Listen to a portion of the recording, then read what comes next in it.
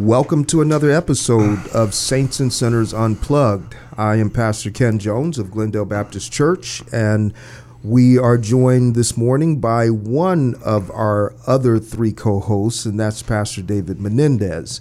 The younger crew are not with us today, but this is a special session because we want to spend our time today and probably the next time we get together to talk about a new book, and that the author of that book is one of our other regular co-hosts, and that's Pastor David Menendez from Tamiami Baptist Church. The book is entitled By Gospel Alone. The subtitle is A Historical, Doctrinal, and Pastoral Counseling Perspective on the Primacy of the Gospel. So even though you're not a guest, but you are sitting in somewhat of a different seat this morning. So welcome, David. It's good to be here as always.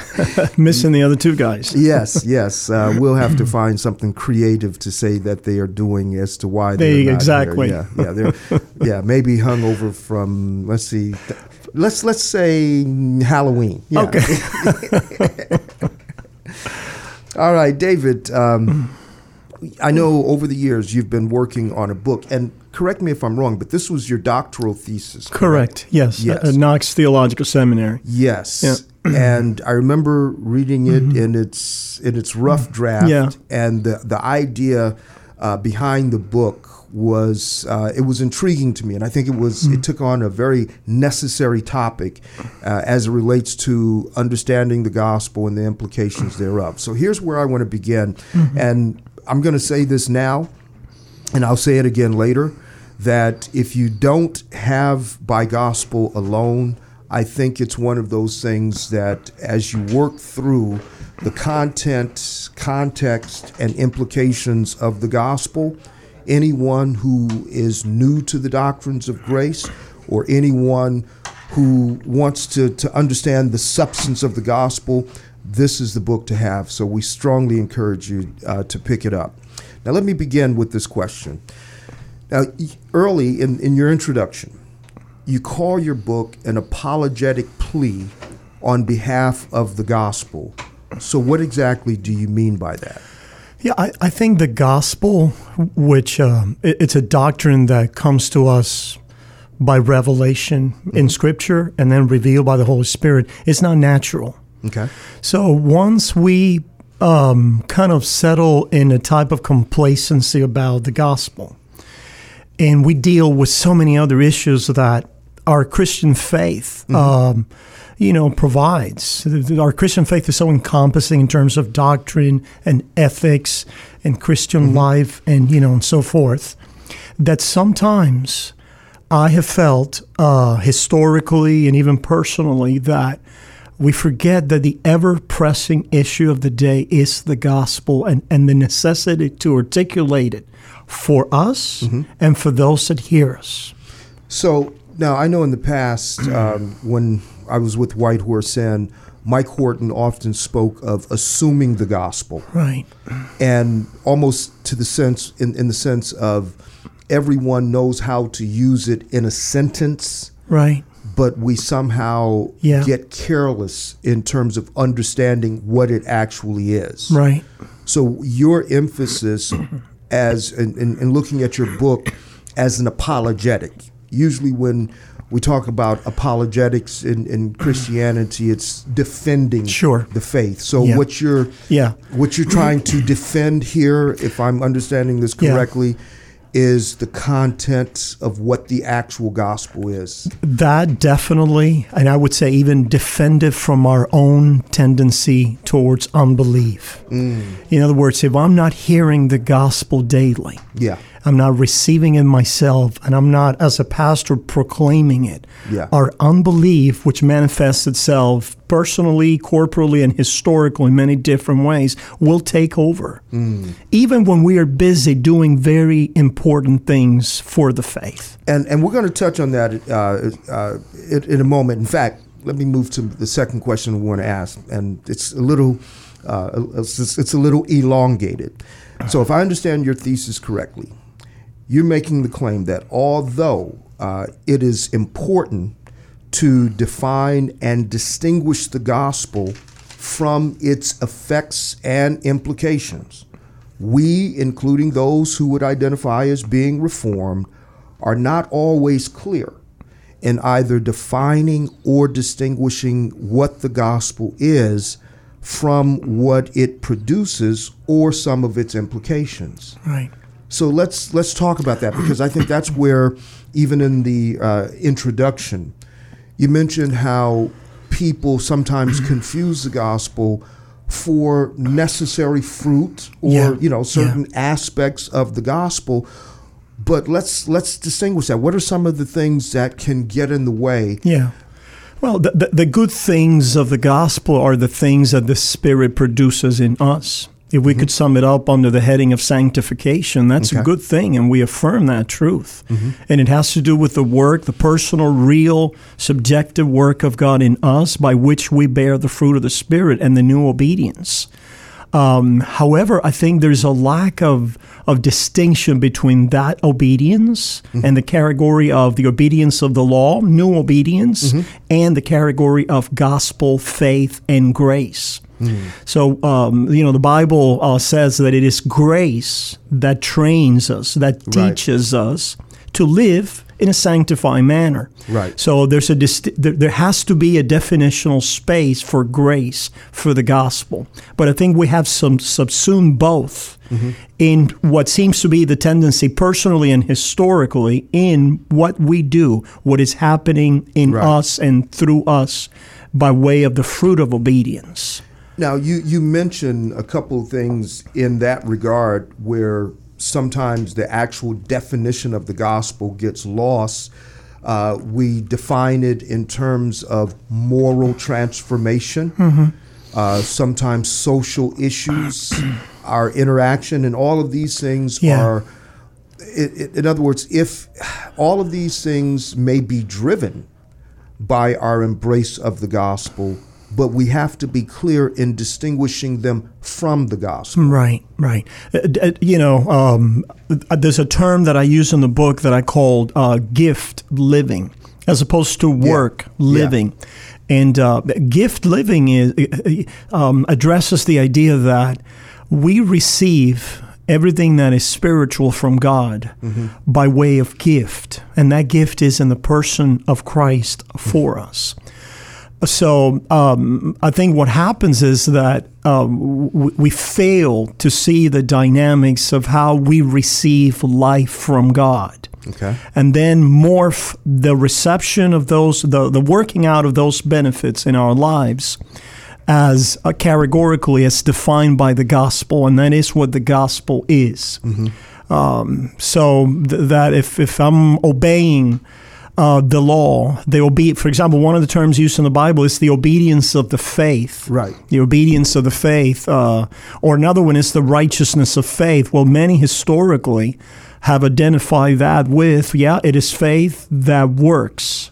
Hence, they load the concept of faith with the working part of faith, which would be the consequence and the fruit of faith or repentance. The effect of it. The effect of it. So there is a necessity for clarity here, which historically, when we see what happens right out of the gates of Christian history and the early Christianity, all through the Reformation and even within Reform offshoots of our own tradition, we see that there is a tension always here. Right. And other arguments that I make is that it has to do with a view of the covenant, whether the covenant is conditional versus not conditional, only on faith, and other issues of the sort. And in that regard, if they're making this confusion or confusing the content of the gospel with its product, then that, as you mentioned, that could be an intentional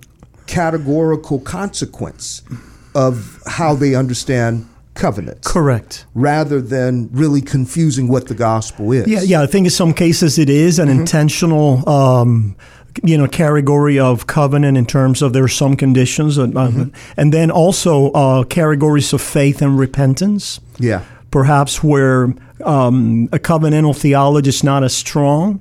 and maybe just the idea of faith and repentance. Mm-hmm. Some of the Reformed brethren would say, well, yeah, that's a gift from God and so forth. However, the gift of the Spirit is given us so that we may then, on the one hand, believe, and on the other hand, abandon and forsake sin. Right. And these two are necessary conditions, if you will, unto salvation. Yeah, so that at that point, right, when that happens, then you're actually conflating the content of the gospel with what it's supposed to produce. Correct. And I guess, in a very practical sense, it's when we see it at the level of the layperson, that's how people start to define the genuineness of a person's Christianity based on their behavior. Correct. You'll hear things like, well, you hear about what someone says or does that is antithetical to God's law. Right. And then people will say, and they're supposed to be a Christian. Correct. Yeah. So what you're proposing is that if we understand what the gospel is, we're not going to say that it is absent because of a person's behavior. Not to say that immoral, unlawful behavior is okay. The pastoral consequences of getting this right, the distinction between law and gospel, are tremendous. Mm-hmm. One of the ways in which I've heard this, which I think is very detrimental to the faith of believers, especially those that are struggling, is if you are living in sin, you are not born again, period. Yeah. I think that kind of blanket statement betrays a lack of distinction between law and gospel with this pastoral detrimental ramifications. And we're going to be talking about some of the practical aspects of this apologetic, as you mentioned it in the book. And one of the things that you do emphasize is the importance of law-gospel distinctives, which we address a great deal in this program. But before we get to that, let me go to your definition of the gospel, which I think is very important, by the way. And sometimes people, let me read the definition, and then we can interact with it. He says, and by gospel, we mean the doctrine of Christ's perfect God-pleasing life as empowered by the Spirit under the law in order to be the Father's incarnate Lamb of God, who takes away sin by his atoning, reconciling death for the justification of sinners by faith alone, without their works, merits, or obedience before God.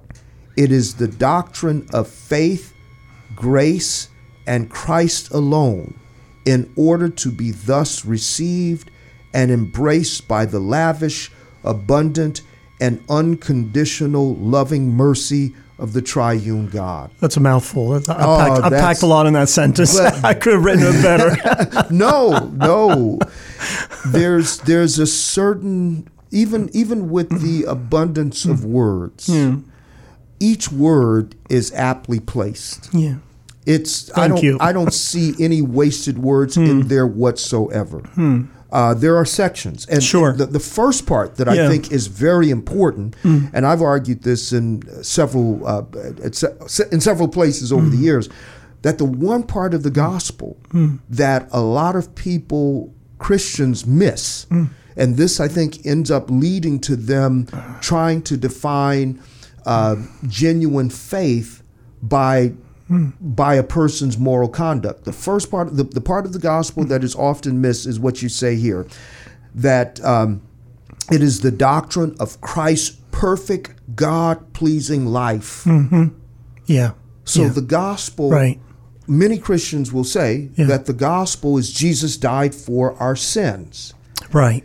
And even on the Reform side, when it comes to eternal security, part of the reason we believe in eternal security is because we believe that Jesus atones for all of our sins, past, present, and future. But we don't have the same type of precision when it comes to the first part of the gospel, which is Jesus lived a righteous life, and all of his righteousness is credited to us. Right. And that is the gospel proper. Yes. In other words, we could affirm with others that there's a broad sense in which we can speak of gospel. Sure. Where we say, in the gospel, in union with Christ, will deliver to you sanctification and the fruits and all the way through glory. Okay? So that's the broad sense of speaking of all that in the gospel truth entails. However, the gospel core, gospel proper is the person and the work of Christ.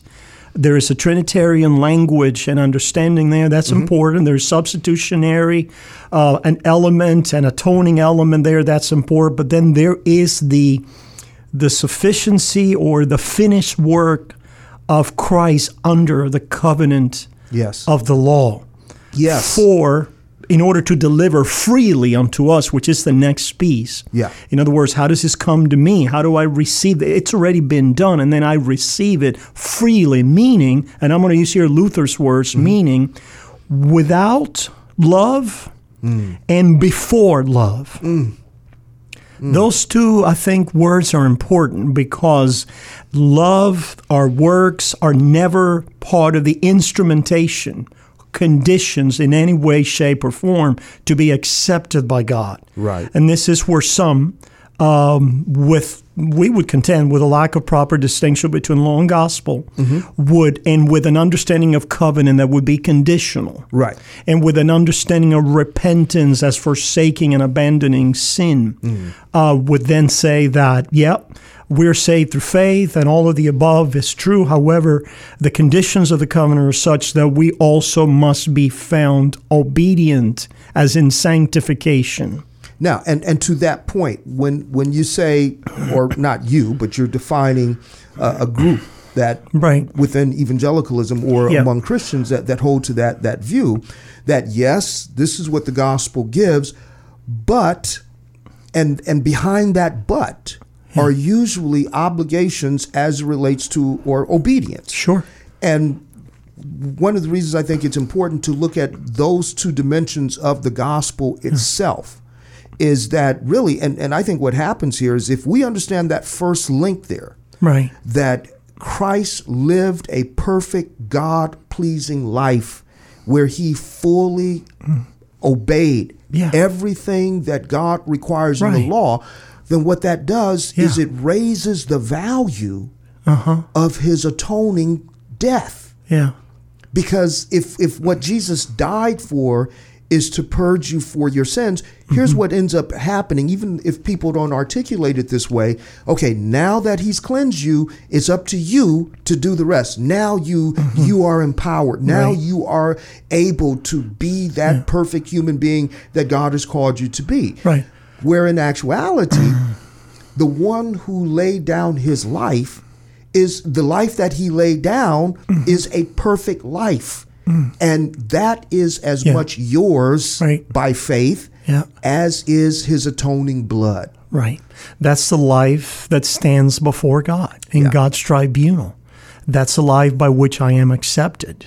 In other words, even though we affirm, and we must affirm our obedience as a necessary consequence, or if we're going to talk about condition, I would say we need to qualify it as such, that our sanctification is a consequent condition, but never an instrumental condition unto, and the way that some folks have put it, people that we admire and we have learned much from, is that there is in front of us still a final justification. Yeah, and we're gonna interact probably in our next session specifically with some quotes. I know we don't have time to open up those quotes right now, but later I want to take on some of those quotes, and we'll leave it up to you as to whether or not you want to cite them. No problem. But I think that is important. I don't think Christians, well-intended as they may be, preachers, we don't understand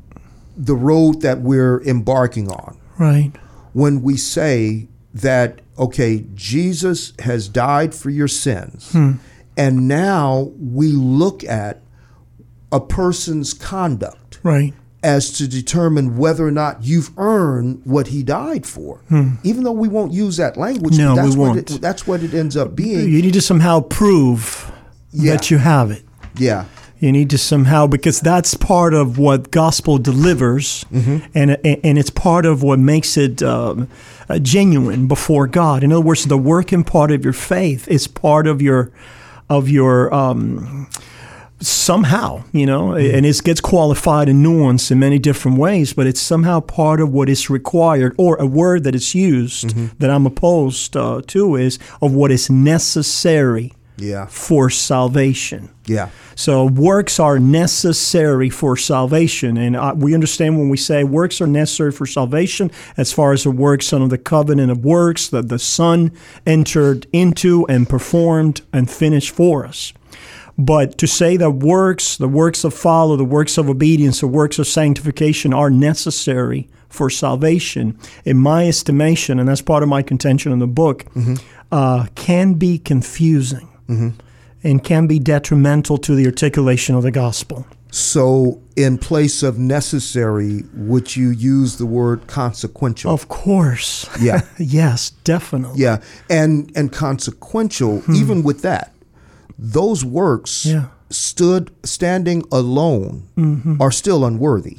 Of course. See, and that's what I don't think they get. Yeah, they wouldn't. Well, some of the, I guess, from our own Reformed tradition, they would get that. But somehow that's still part of the gospel, the necessity of gospel realities that God delivers in keeping with the new covenant. And that is then how we are saved. So there's a lot of distinctions here that we need to make. Our time does not suffice, but... Well, to Rod Rosenblatt, and we've had him on in the past, great Lutheran brother, dear friend. He used to always say this about law-gospel distinctives. He would say that the law is what God demands. Right. And the gospel is what he gives. But then he would follow that up by saying, and what he gives in the gospel is what he demands in the law. Now, it seems to me that with your nuanced description of what the gospel is, the reason what Rod says is important there is because I think what he's saying is that what God gives is the fullness of the obedience of Christ. Right. And what he gives is the full satisfaction for all of your sins. Correct. Judicially. Yes. That's why, even though it's a wordy description of the gospel, there's no wasted parts there. Right on, as Rod would say. I've been immersed in his. But historically, you see it. Some of the figures that we admire through history, to the likes of Saint Augustine, when we analyze them thoroughly, we see and we know that St. Augustine's prayer of demand what you will and give what you demand. St. Augustine is talking about that righteousness that he's going to give it by grace. He's not Pelagian, he's anti-Pelagian. It's going to be the work of the Spirit in our lives, but it's going to be the righteousness that he's going to work in us. Yeah. And that's a distinction that we must capture in Augustine's thought, which we have definitely influenced Reformation thought. And that was going to be my next question. Why do we have such a problem embracing the gospel and everything that it gives? That's a great question. I think we suffer from, and this is always there, there's the need to be able to have some sort of embrace a validation. Historically, even it happened to the early church. They were contending with heresies, and the Roman Empire say, we're not cuckoo guys. We're in keeping with some traditions and historically. So I think there has been an attempt on the part of historians and theologians to say, in other words, to emphasize the continuity at the expense of the discontinuity historically. So in my book, I emphasize the discontinuity because my standard is this gospel of without and and without them before works. Right.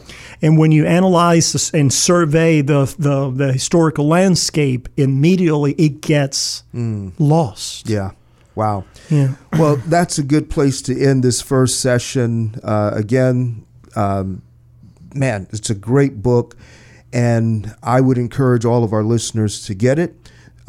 This has been a great discussion, David. We will pick it up next week, and we want to thank all of our listeners for tuning in. If you are listening on radio, don't forget you can get this as a podcast. You can go to Apple or wherever you get your podcasts and download Saints and Sinners Unplugged. That way you can get all of our previous discussions, and leave us a review. Let us know what you think of these discussions. But this again is Pastor Ken Jones, joined by David Menendez. Thank you for being with us, and we look forward to being with you again next week.